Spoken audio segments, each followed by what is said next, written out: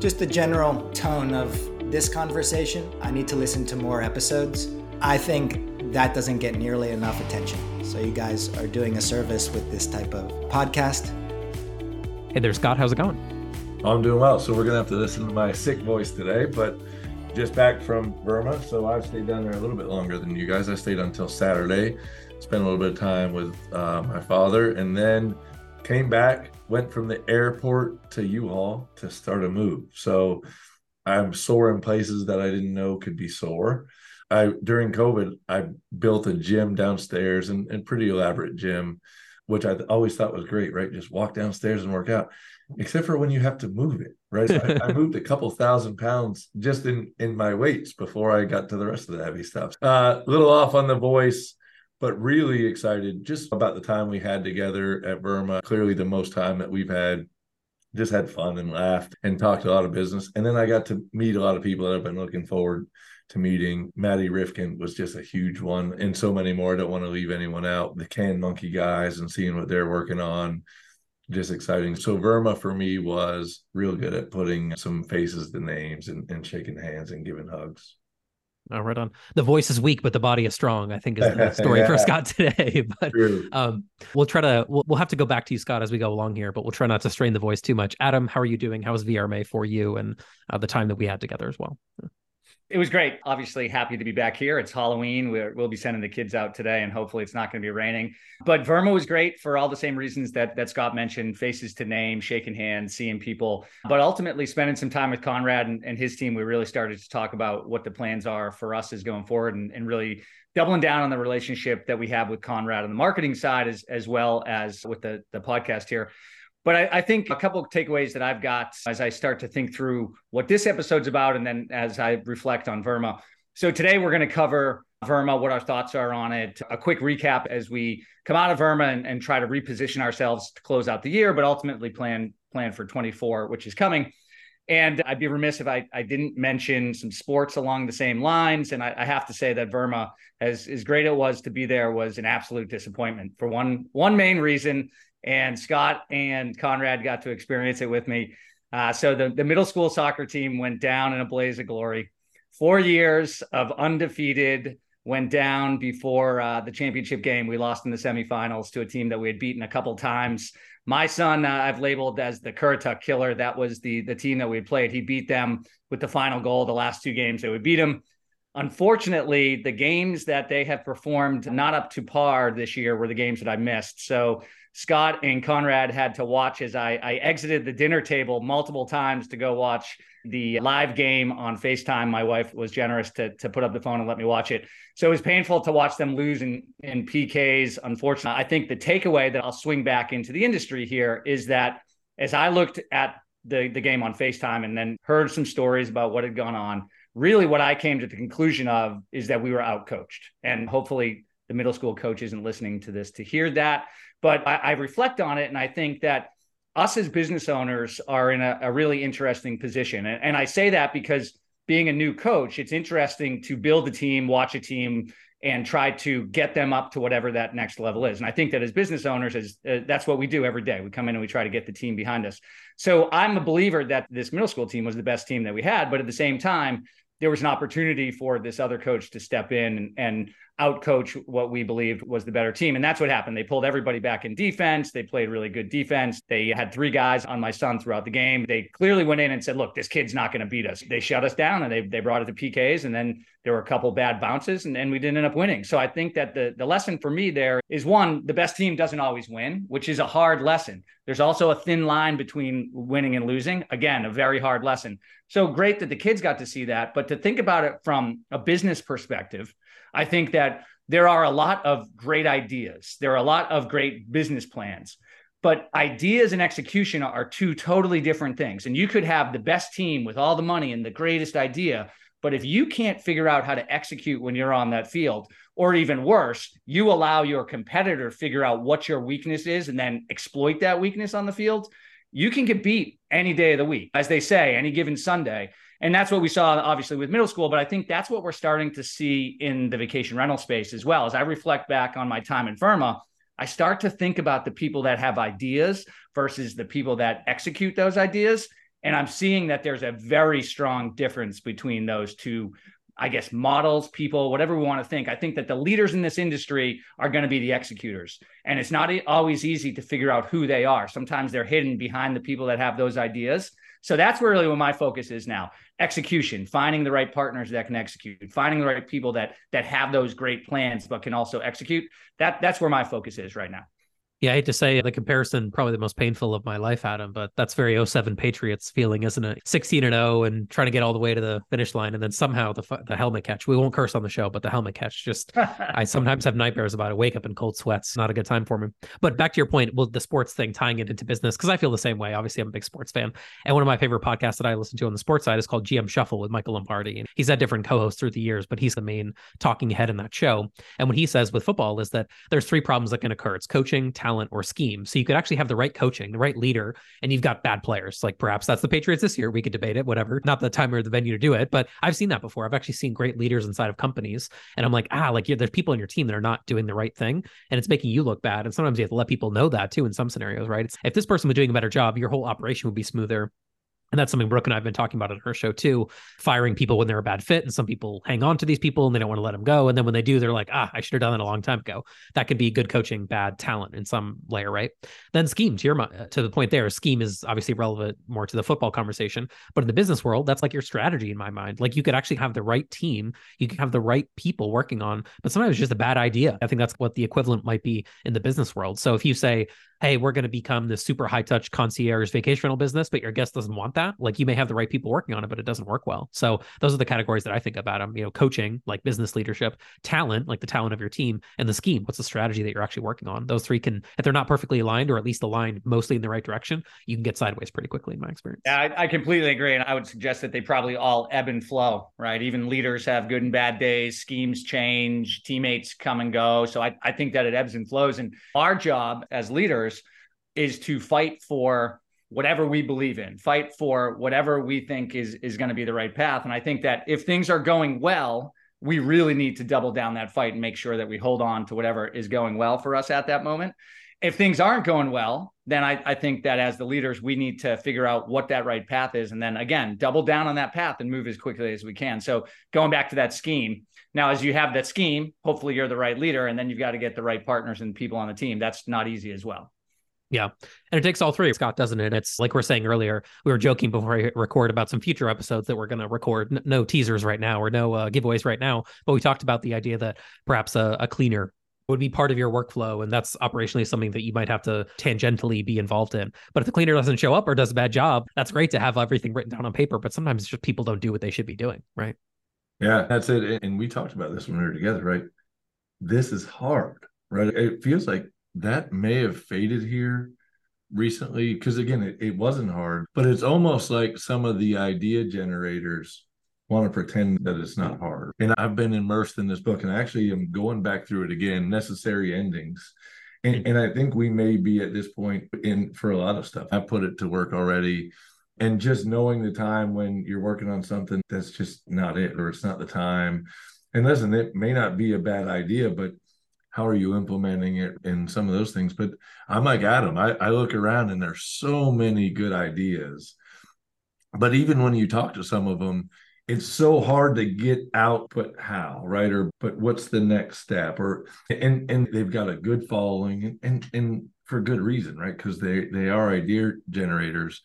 But I think we've got to really look as an industry, or certainly what we're doing ourselves, to say, we're all in for ideas, right? And Adam is a huge, right? A philosopher, always is coming up with ideas. But again, you got to look at it and go, let's not fall down the same trap of idea concept, right? Because at the end of the day, the operator is going to win, right? And I think in our space, the operator wins every day. Now, that's easy for me to say as an operator. But listen, if you look around and think about the people who are really propped up, who we all want to aspire to, think about Robin out in Colorado. Think about Tom in Tennessee, right? You don't hear ideas coming from them. You hear about operator coming from them, right? The way that they drive that business, operator, right? Think about Brandy down in South Florida, right? Their ideas, but again, you listen to her, operator. Think about Maddie with Mount. Ideas, but operator, right? Continues to put it on. And in her recent launch, right, they pulled back, saw that they weren't getting the traction they wanted, rebranded, which I thought the rebrand was really done. And then she had a post today or yesterday and really talked about in the last week since the launch, we've done more than what we did any previous time, right? In years. So I just think that it's time to double down and look and make sure that either the person you're surrounding yourself with is an operator or has one right next to them that's going to operate, or look and say, okay, you do the ideas, I do the operation. Mm-hmm. The one dynamic, unfortunately, Scott, that I've seen in my own work and just different companies that I've been involved with in my career is that sometimes, though, they bring that person next to them, but they don't listen to them. That can be a little frustrating when you have the idea person who is like a bull in a china shop, so to speak, and they're pushing these things through. And the operator is like, hey, we need to get the right staffing here. We need to get the right people in place. It was the conversation we had this morning, actually, off camera, right? Or off recording. It was like, yes, but I need to line up a few things in order for that to be a reality. And we're all in alignment there, which is excellent, obviously. But that's the unfortunate part. And I think back to your point, Adam, that's what a lot of people maybe have been in the last few years, because to be fair, demand was plentiful. So you could almost make a few mistakes here and there operationally. And sure, you might suffer a negative review here and there on the guest side, or a few things might go sideways when people are like, hey, I'm just happy to have somewhere to stay. I'm just happy to have a bed to sleep in. I'm just happy that I can rent this house. And they're a little more forgiving when they can't find something. Now, fast forward to today, and it's, this isn't for what I paid, I expected more. For what I paid, I expected different. I expected a better product or something. And that's when we can get in a tough spot when all the money is flowing in and you can just take your cup and put it in the river and grab what you need. That's great. But now it's like the money's not coming the bookings aren't coming at the same pace. Like, you've got to be a better operator to survive. And Adam, I know you're the philosopher, but that's still, I imagine, your frame on all this. Oh yeah, for sure. I think at the end of the day, we're all operators, or at least we need to understand what operations is. We need to understand what the people on the ground, if we're asking them to do something, hopefully we've walked in their shoes. I like to think that I've tried to walk in most shoes before I ask them to do it. But if we haven't, we need to at least understand what their life is as an operator so that we're not asking them to do things that don't make sense. And I think that happens all the time. But I love the way that our discussions evolve, because I wasn't really thinking through this prior to this. But as we start talking through this, I think that we're just discussing cycles, more or less, right? And I think we went through an idea cycle. We went through a period of time where it made sense to push a lot of ideas for all the reasons that we've talked about. Money was easy, reservations were easy, whatever it is. There was a time where it made sense to push ideas, because sometimes during that time, you get a good idea and you move it really quickly, and all of a sudden a new idea explodes because it's the right time for a new idea to come. The cycle was right, the money was right, the attention was right, it made sense. I think we've moved away from that, right? And I think that if you think through the VC money that came into the industry, I think all of the VC money came in when that idea phase, that idea cycle was starting to pick up. And they grabbed onto that and they said, hey, here's a great idea. Let's put a lot of money behind it and let's see where we can take it. Now, the challenge with that is that you also have to operate during those idea times. And you can't just start pulling all of the funding that you brought into that to try to take away the people who can execute on those ideas, which is, I think, what happened. I think that what happened is money came into the industry and they started to take away the development. They started to take away the support side. They paid off the guys at the top or the people at the top who were the people who generated the ideas, but also understood the operations. And now what we're entering into, moving out of that idea phase, we're moving into this execution phase, this operations phase, where it doesn't matter what your idea is. There is not more money coming. We need to figure out how to generate revenue. So we went from a place of, hey, there's money is easy to find. Let's go create all the ideas that you can, to a place where, hey, no more ideas. Now it's time to execute. And I think that's a very hard transition from idea into execution.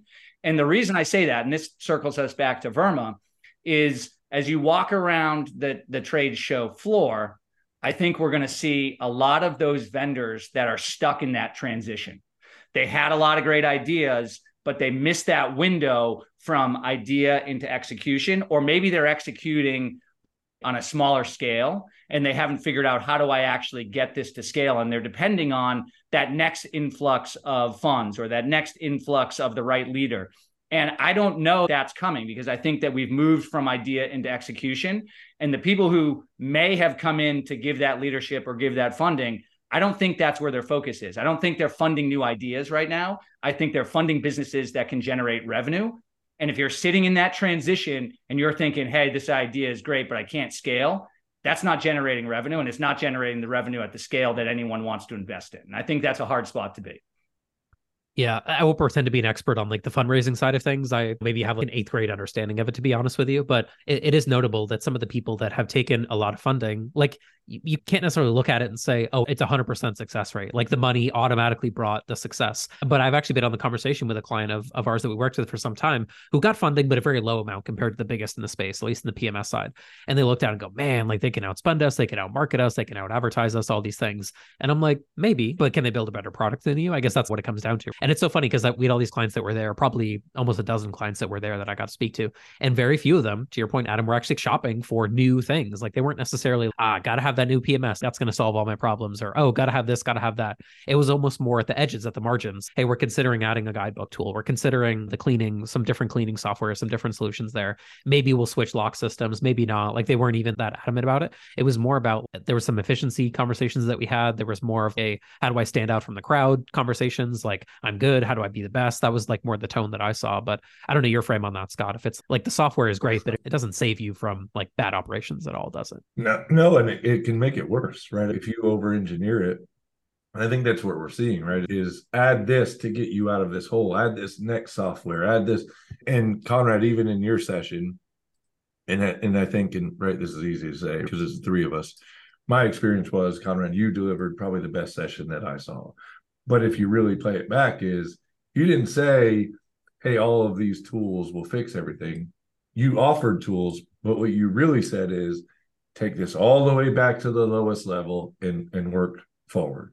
And I think that's the missing component, right? I think this moment we're in, and listen, it's a cycle like Adam said, but I think the moment is shore up what you have, right? And I don't think that's through addition. I think we're in a moment of shore up through subtraction and throw up shit. Really shore up through trying to figure this out and optimizing, right? And really looking and saying, okay, here's what I have. I added some idea stuff that I thought was going to be great. And again, necessary ending. Like it's not panning out how I thought it needed to, or I thought it would. So now move it forward and probably cut a few strings. But I think that's the missing component, right? Is so many ideas. And if you look at it and go, is the end near? No. But there's a moment to brace ourselves for whatever this is, right? Election season is going to be nuts, crazy. I don't care what side you're on. It's going to be crazy. And what we all know is as that intensity increases, we've got a hard economy now anyway. People are going to hold back on cash a little bit. And I think there's a hidden there for us. So from my perspective, shore up, right? Stop adding, stop following the next idea until you're sure that your stuff is really ready.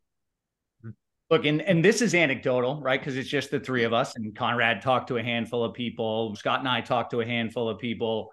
But I get the same sense as you, Conrad. And I get to Scott's point, I think this is a time of shoring up. I think it's a time of looking at your partners and figuring out which ones work and which ones don't work, or which ones do you want to double down on to really make that effective.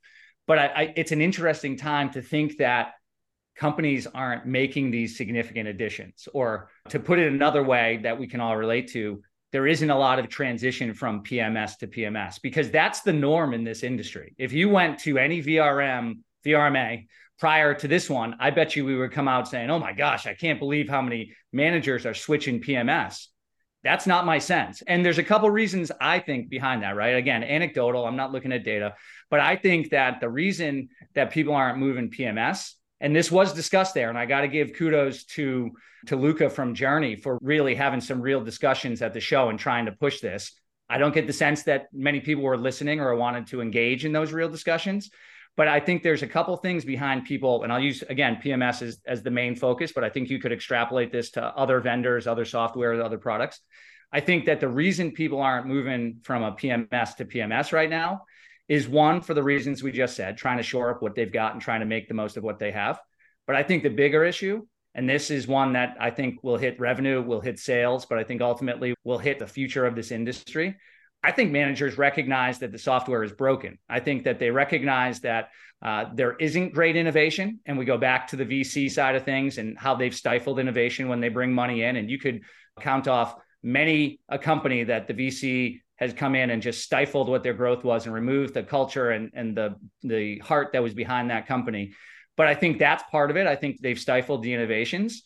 But I also think that the industry recognizes if I move to that next one, I'm just trading one set of headaches for another set of headaches. So why do I want to make that transition? And that does not bode well for an industry, but it definitely does not bode well for those individual companies, because every one of these software vendors, everyone in that vendor floor, it has a business model that is showing an upward tick in sales. That's how they get money. That's how they demonstrate that they can support the staff they have and the marketing budgets that they have. So when those numbers don't keep scaling the way that they expect that they can scale, that's when we start to see things breaking, right? And we've talked about this a little bit. I was chatting a little bit about this on LinkedIn. I shared an article recently about what I think is coming together as a macro environment within this industry. And people were commenting back, for someone that's so glasses half full, it's very pessimist. And my response is pragmatism or realism isn't the same as pessimism. I think this real discussions are important to have because we're going to get surprised by this. But I think that the idea that you can have the money flow into this industry and just continue to scale and continue to grow is not reality. I don't think that the companies that are waiting for that next investment or expecting that the sales they had this year will continue next year, I think that it's going to be difficult. And the way that we start to see this is you start to see layoffs, and not everybody's going to be laid off public because we're not all publicly traded companies. But you start to see some of these companies as you get to the back half of this year or the last quarter starting to lay people off because their numbers don't make sense for what they planned at the beginning of the year. And it's an unfortunate scenario because all they're trying to do is play with the Excel decks to make the numbers work. But I think we all have to be aware when we see cuts in this industry, as we'll start to see over the next few weeks, few months, you're going to start to see that they're in development and they're in support. Those are not the areas as an industry that we want to see them in. Unfortunately, that's what I keep seeing. Yeah. Yeah, that's hard for me to, square in my head as someone that always tries to figure out, like you said, Adam, too, like the good in where we can go and where we can figure things out. But ultimately, when we joked about the spreadsheet nerds on a previous recording that we did, I think, when they sit in a room somewhere, it's like, it's easy. 3 support agents versus 5, whatever. It's fine. It's fine until the tickets stack up and customers are pissed and they leave you and go to somewhere else. So it's in the short term, that looks like the right decision always, right? These sort of cost cutting measures in the short term, it's always good. But long term, I feel like you see the pain of it, but it takes a while for that to like cycle its way all the way through, right? Like people don't leave right away when their ticket doesn't respond to. They're just like, that's weird. And then they get to the next thing. And same on the guest services side of things, right? Tying it back to the vacation rental space. If you go and compromise quality on cleaner, or this cleaner was charging me $250, I found one that does it for $175. Sounds great in theory, right? Wow, we just put another few bucks in our pocket. We're not going to change the price on our website or the OTAs. We're still going to take that $250 fee, and then the cleaner's doing it for $175. Great until it's not great, and then the reviews start trending down, and then you lose Superhost on Airbnb, or you have the repeat guest doesn't come. We at least do a good job, and then it went the wrong way. Like it's got the way I envision it. It's like your bike riding, right? It's if you don't pedal, like it goes for a little while, doesn't it? I don't know all the mechanics of it, but eventually you stop going. You've got to keep pedaling, right, in order for things to keep going the way they should. Yeah, and it's consistency and working on the right stuff. So it's funny talking about the bikes, and I think we've all talked about this. I've got my bike way overanalyzed. So my bike is connected to my pedals. It knows how much pressure I'm putting on both pedals. And Conrad, I'll go back to where we were just talking, and it's fundamentals. My head unit, my Garmin, will actually notify me if I'm not doing something right, and it'll allow me to correct. And every time I'm faster if I just focus on the fundamentals. If I go out and Conrad, the golf analogy, right? Right. Who hits the ball further? Me going up there and swinging like I'm trying to hit a home run, or you with a nice fluid swing, right? The number of times when I was golfing, they're like, stop trying to kill the ball. Just hit it. Just finesse. But some of that stuff's counterintuitive. Yeah. And into the golf bit, not to go too deep on that, because we could spend 40 minutes on it.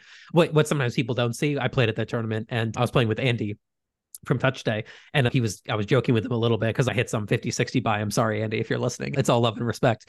But what he didn't see was the 10,000 balls that I hit from, I don't know, age 12 to age 16. He didn't see the 45 tournaments that I competed in back in junior golf. And he didn't see all that. So then he sees it now and he goes, man, like you can actually move it pretty far. And I'm like working at it. Not as far as some guys are. Some guys are crazy deep. There's an equivalent there, Adam, as we love to do our sports analogies here. Who watches when Steph Curry is in the empty gym by himself, putting up 3 after 3? No one's watching a lot of the time. And that's the same thing in business. Like a lot of time you can get away with the subpar approach in many respects. Like the guest maybe doesn't always have the top expectations. You get away with it here and there, and you fool yourself into thinking like, yeah, I got this figured out, especially with the high demand that we were talking about a few minutes ago.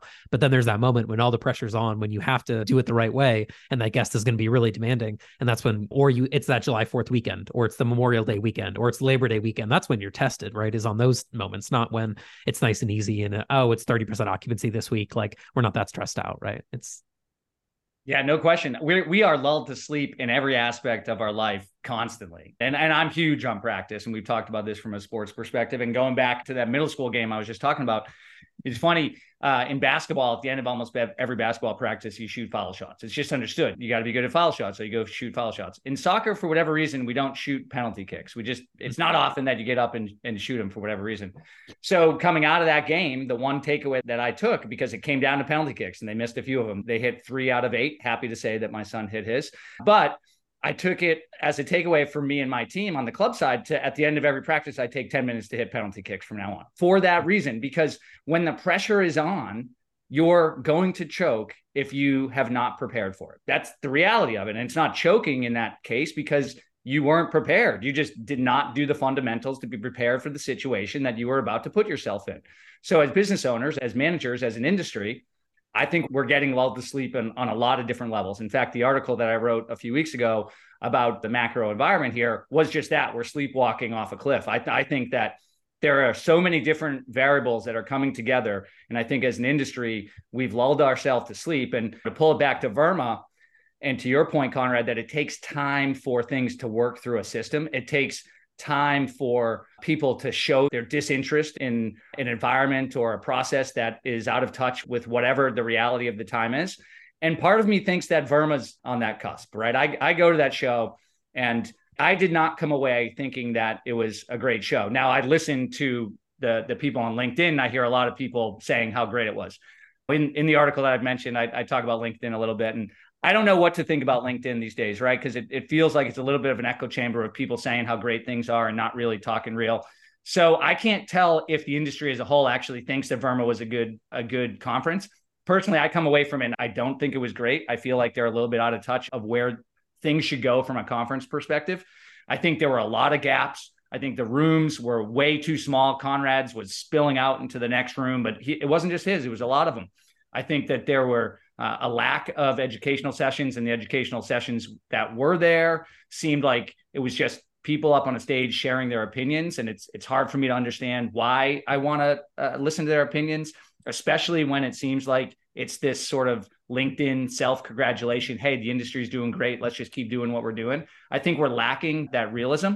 Now, part of me also says that VRMA listened in the past and recognized that vendors were not happy in the past. And it seemed like the vendors coming out of this last one were pretty pleased, because it seemed like they opened up the vendor floor and there was a lot more time on there.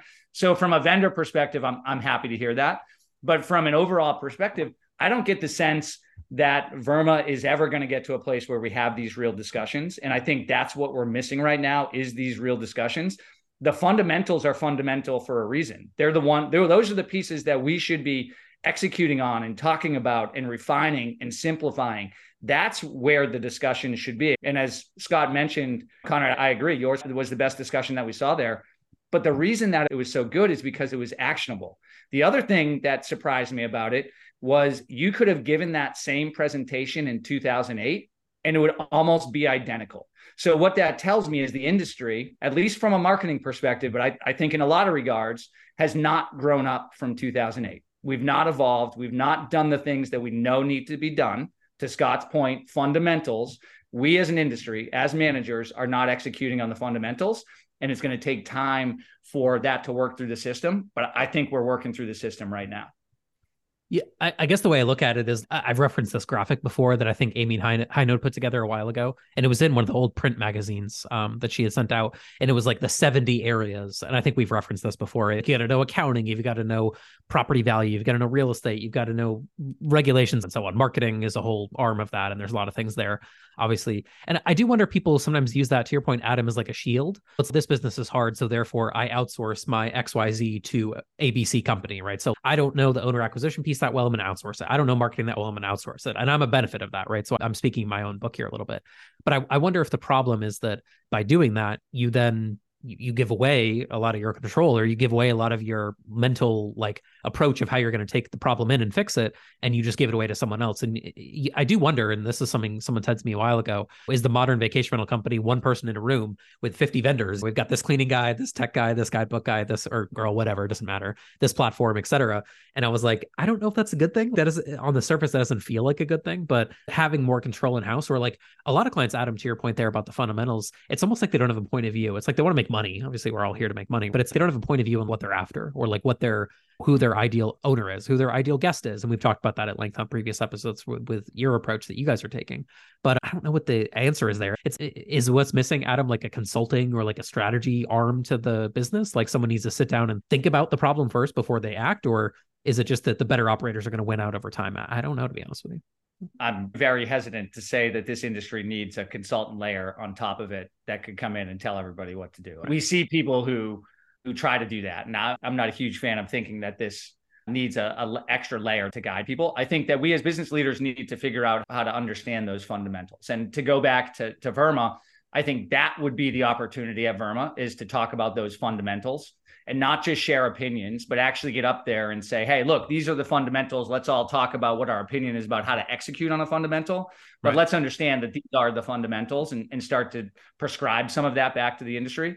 I don't think there's anybody who's willing to stand up and say, these are the fundamentals. This is how you need to execute them. I guess not anybody not willing. We're willing, but I don't think those voices are being heard right now for a variety of reasons. And part of it, I think, is the setup of the conferences. But I think part of it is a lack of willingness to listen. I think that as you go through these easy periods, you start to get focused on whatever it is you think is the right thing to execute, and you stop listening to those outside sources. And when times get difficult, then you're almost even more prone not to listen to those outside sources, because you say, hey, this worked, I'm just going to keep doing what I'm doing. But because you're not listening to those outside sources, you don't understand what might be coming around the corner. And I think that we have a lot of people that have not had a very lengthy experience in this industry that don't know what's coming around the next corner. And the next corner could be pretty challenging. Yeah. Do you think go ahead, Scott. Yeah. Oh, sorry. Conrad, the one thing I wanted to point out is, and Adam, you and I have had this conversation. I think the three of us we have a differing opinion problem, right? And the fact that differing opinions aren't shared, and certainly aren't shared on a stage or in a session, right? And listen, it's not just our industry, right? This is a society problem that's building, but we've got to have conversations with people that don't share our same opinions, and then look and go, now how do we learn from that? And right now, and Adam and I did a bit of this at VRMA, right now you've got to get it one by one, right? And say, okay, this person said this and this person said this, where do you fall on this? But ultimately that's the missing piece here, right? Is differing opinions can help people to craft. And Conrad, I'll go back for a minute and even talk about our engagement. So we're looking at some expansion with you, but I think not many folks operate like you. Now there are some, but remember, I came to you and said, all right, Conrad, here's what we need from you. And you said, yeah, no, perfect. Yeah, I can do all those things. Okay, but here's what I expect from you. I want things from you, but you go back and go, yeah, I'm not just poof, there it is. I'll do this side, but you have to help me and you keep this stuff in order. And then the two of us work together. And I think that part is gone, where people just go, okay, yep, next, marketing, check, right, off the list. Accounting, yep, check. And what we really need is someone to say, okay, no, I'm doing my part, but do you have the other 17 things covered? Because I really need 5 of those really covered, or else my efforts aren't going to pay off or aren't going to be maximum effective. And I think that's 2 big missing components. The differing opinions, we have pushed it down. And listen, we've seen a lot of personal attacks. I'm not talking about a personal attack, right? Having a different opinion doesn't equal a personal attack. Now, we've seen people that are straight out personal attack with their differing opinion, which is a shame, because I think we need to hear the differing opinion. If we can just take the bullshit out of it and just, here's my opinion, here's why. And I think there's opportunity to learn and get better. What I was going to ask, Scott, is that do you think part of the problem is that there's no school for this, right? Like you guys went to that restaurant or like the hospitality conference, but it was mostly restaurateurs. And you could argue there's no school for that either, but it's like a little bit more established of an industry. You go work for a notable chef or a notable restaurant and get your, footing, et cetera, for a few years. What company, like if in 5 years, Adam, or 7 years when your son's out of college or something like that, if you were going to send him to the vacation rental company to learn from, I don't like, where would you send him? There's no school. There's no thing. You just have to figure it out along the way. Everyone ends up in this thing accidentally, right? There's no MBA towards it. It's a little bit school of hard knocks. And that's why I say I tried to walk in the same shoes as all the people prior to me. I tried to do that in everything, but definitely in this industry, because I don't think you could do it. You wouldn't know how to operate in this industry if you hadn't tried to clean or tried to do your books or tried to do marketing or tried to do guest services. If you've only got one view of what this industry is, then you lack all of the exposure to those other variables that are going to impact whatever your one variable is. To your point, no, I don't think that there is one good place to learn. I know that people have tried to do it. Personally, I think that's what VRMA should be. I think that if we go to those conferences, we should be teaching the fundamentals, or at least there should be a track of, hey, you're new to this. This is what you should think. Now, taking a step back, I don't know that people want to go and learn that, right? I think that you've got a very strong segment of this industry. I'd probably even argue a vast majority that don't want to learn from the people that have come before them, that feel like they know better because they've done it for 2 years or whatever it is, and it's super easy and it's going to continue to be easy. And as Scott said at the beginning, one of the biggest takeaways that I would say all three of us had, because we had this discussion down there, is this is hard. This is a very hard business. This is a very hard industry. Anyone who's sitting on the sidelines saying that this is easy and it's going to continue to be easy and we're going to continue to see reservations and new homes and home sales, that's just not reality. It's not reality from a cycles perspective. It's not reality from the history of this industry. It just doesn't make sense to continue to plan that way. But I feel like the vast majority of this industry, including the vast majority of that vendor hall, is continuing to plan that way. And we're coming to the end of a challenging year. And I believe that the next year is going to be that much more challenging. So if we don't take the time to listen to these differing opinions, and again, not pessimistic, not the sky is falling, these are opportunities. If you have these discussions, if you think through the fundamentals, if you start to learn about how other people are doing things, then we can adjust our businesses, we can adjust our industry, we can start to find new opportunities. But if all we say is everything has worked this way, so we're just going to keep doing it because it's got to work, then we're going to miss opportunities. And even more importantly, and this is, I think, where Scott and I are trying to head, there are going to be people who see those opportunities and go get them. And everyone who else was planning on the other path is going to be left behind. So hopefully that's what we're doing. Now, we're trying to build this in the open and have these discussions so other people can see the direction that we see. But we're not waiting for these discussions. Scott and I are headed in those other directions because we see the opportunities, and hopefully we get there in time. Because the other part of this is you can't time cycles. You can't figure out when these things are happening and when they're not. I might be talking about this stuff now, and maybe it takes 12 months for all of this to unfold. Or maybe I'm wrong in a number of areas. We can't predict the future, but what we can do is look at the variables around us and try to plan for what we think is the most realistic outcome. And hopefully that's what we're doing with these discussions. Mm-hmm. Yeah. Go ahead, Scott. All right. So let's just hit this up, the three of us. We're starting our vacation rental university, right? We're putting a program together. Okay. What's the one most important class someone has to take just to get started? So our prerequisite to getting on into our university, what is it? Hospitality.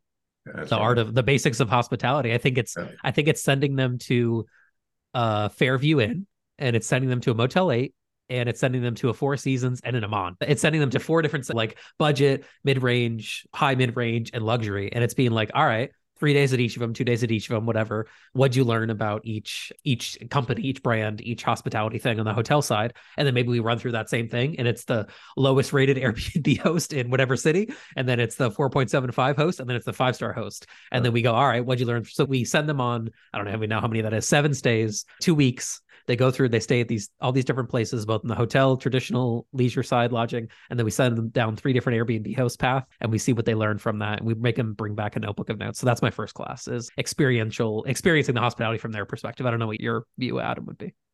I think that's amazing. Now, the only shift I would make is probably to shift them to the professional vacation rental managers, ones that I feel have top ratings and ones that I feel have lower ratings. I think that from our perspective, because the audience we talk to tends to be more of the professional managers, I do think there's a lot of value in experiencing professional management versus Airbnb. And I think this goes to a bigger discussion that we need to have. And Alex talked about this, the difference between STR and VRM. I truly believe that Alex's definition is spot on, and we owe some more discussion and maybe a blog post around this. But the reality of a vacation rental is it's not just the home, it's the overall vacation. Right. This industry does not treat it like that. But if you go back and you think about hospitality that you just explained, Conrad, that's what that is. If you go into that Four Seasons, that experience is much different than when you show up at the Motel 8, right? It's the experience, not necessarily the room that you go to, even though that's part of the experience. The STR, on the other hand, is that Motel 8 where you're trying to churn and you're just maximizing whatever that asset is. And I think those are two totally different concepts. So I do think that there is value in splitting that learning process. But I absolutely love this question. And I love that you nailed it so well, Conrad.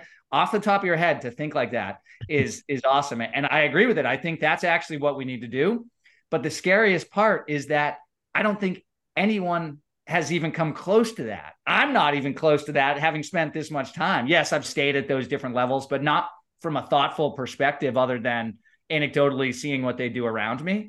But my gosh, what an awesome opportunity it would be to go to upper end, middle, lower for both hotels and vacation rental managers, and then take a class out. That's a great example.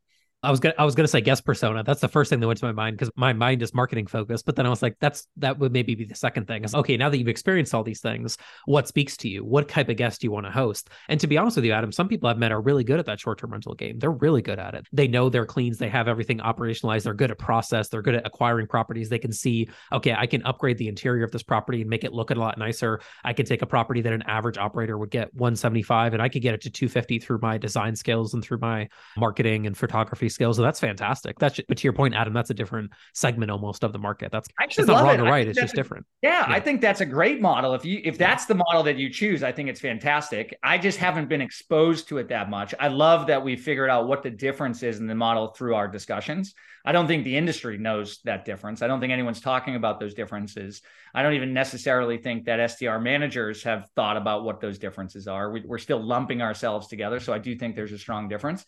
But I think that there's a valid difference. I think that you think about those things differently. You think about those businesses differently. And then ultimately, to your point, Conrad, you think about that hospitality differently. Now, once you figure out hospitality, and I think it's hospitality on both sides, but it's just managed differently. Then I think you're right, Conrad. You got to step it back to marketing, because that's going to be the next part. And then I think you step it back further to operations. But every step back gets more and more complicated. To Scott's point, and why I would guess he asked this question, is hospitality is the beginning for a reason. It's the one universal that covers everything.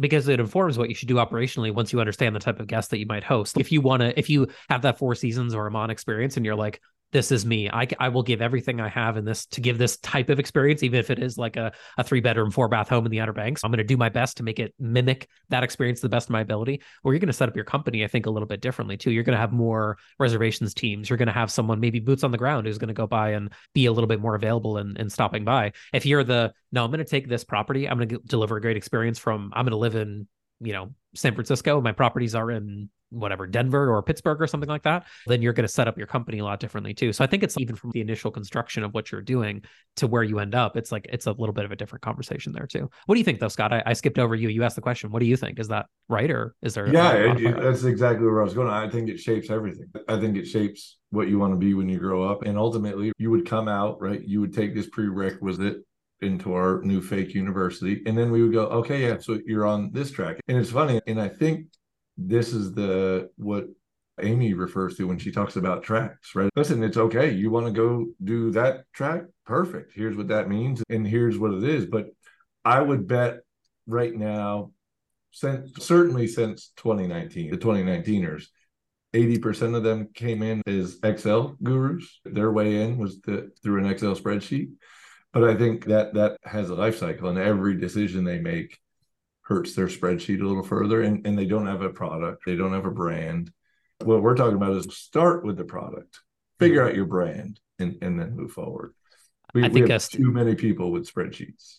Yeah, sorry. I think Steve Jobs would hate the spreadsheet people because like Steve Jobs was like this product obsessed person, right? And he built Apple into this company where it's all about the product. And that's like literally the only thing he cares about, right? Oh, you can't see your kids? Forget about you. I don't care about that. We're gonna sit here until the software works perfectly. And then only then are you allowed to go home. And so I've slept here 3 days, Mr. Jobs. I give an extreme example, of course, but I think the lot, like who's the Steve Jobs of the vacational industry? I could be wrong, but I don't think one exists. And maybe it's Chesky. That's like the closest that you could come to it with his vision. But does the experience of Airbnb, like just booking on that platform, match what Chesky actually thinks it is? Some of the time, yes. A lot of the times, no. And that's where all these conflicts occur, right? Because the host isn't as idealistic and as optimal in their delivery of the service as Brian Chesky wants them to be. And then that's where all these problems and issues occur. But I know we're over time here, guys, so we can put a bow on this one, Adam, unless there's anything else you want to tie in here. I'm sorry we went a bit over, but...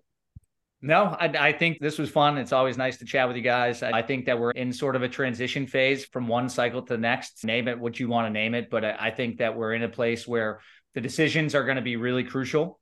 Figure out who the right partners are, figure out what your scheme is, figure out who the right coach is. Make sure you shore up everything that you've got going, because I think that we turn this corner into 2024. And I think you've got to make sure that your plans are right, your partners are right, your tech stack is right. You will not have time to recover any of those pieces in 24 if you don't have it right by the end of December. Yeah. Scott, anything else, or should we give your voice a rest for today? We appreciate you sticking with us. Yeah, awesome. Adam hit it. It's the right time, and it's not about fire. It's about opportunity right now. Right on. Awesome. Thank you, Scott and Adam. We appreciate the time that we had today to record and recapping the event. I had a good time. I see, Adam, your criticism is always valid, but it was a good time to be down there in Orlando. I think it's in Arizona next year, Scott. So pack your chapstick. Those of us that live near the coast, we're not used to it. We got to hit the chapstick when we head out to the desert. I don't know if you're like that as well, but all good. We appreciate, if you made it this far, then you must have got some value out of the episode. So we really appreciate reviews. That helps us out a ton. If you go to your podcast app of choice, click 5 stars, only 5 stars. That helps more people listen to the show and hear our takes on what's going on in the space. So we thank you, and we'll catch you on the next episode of The Art of Hospitality.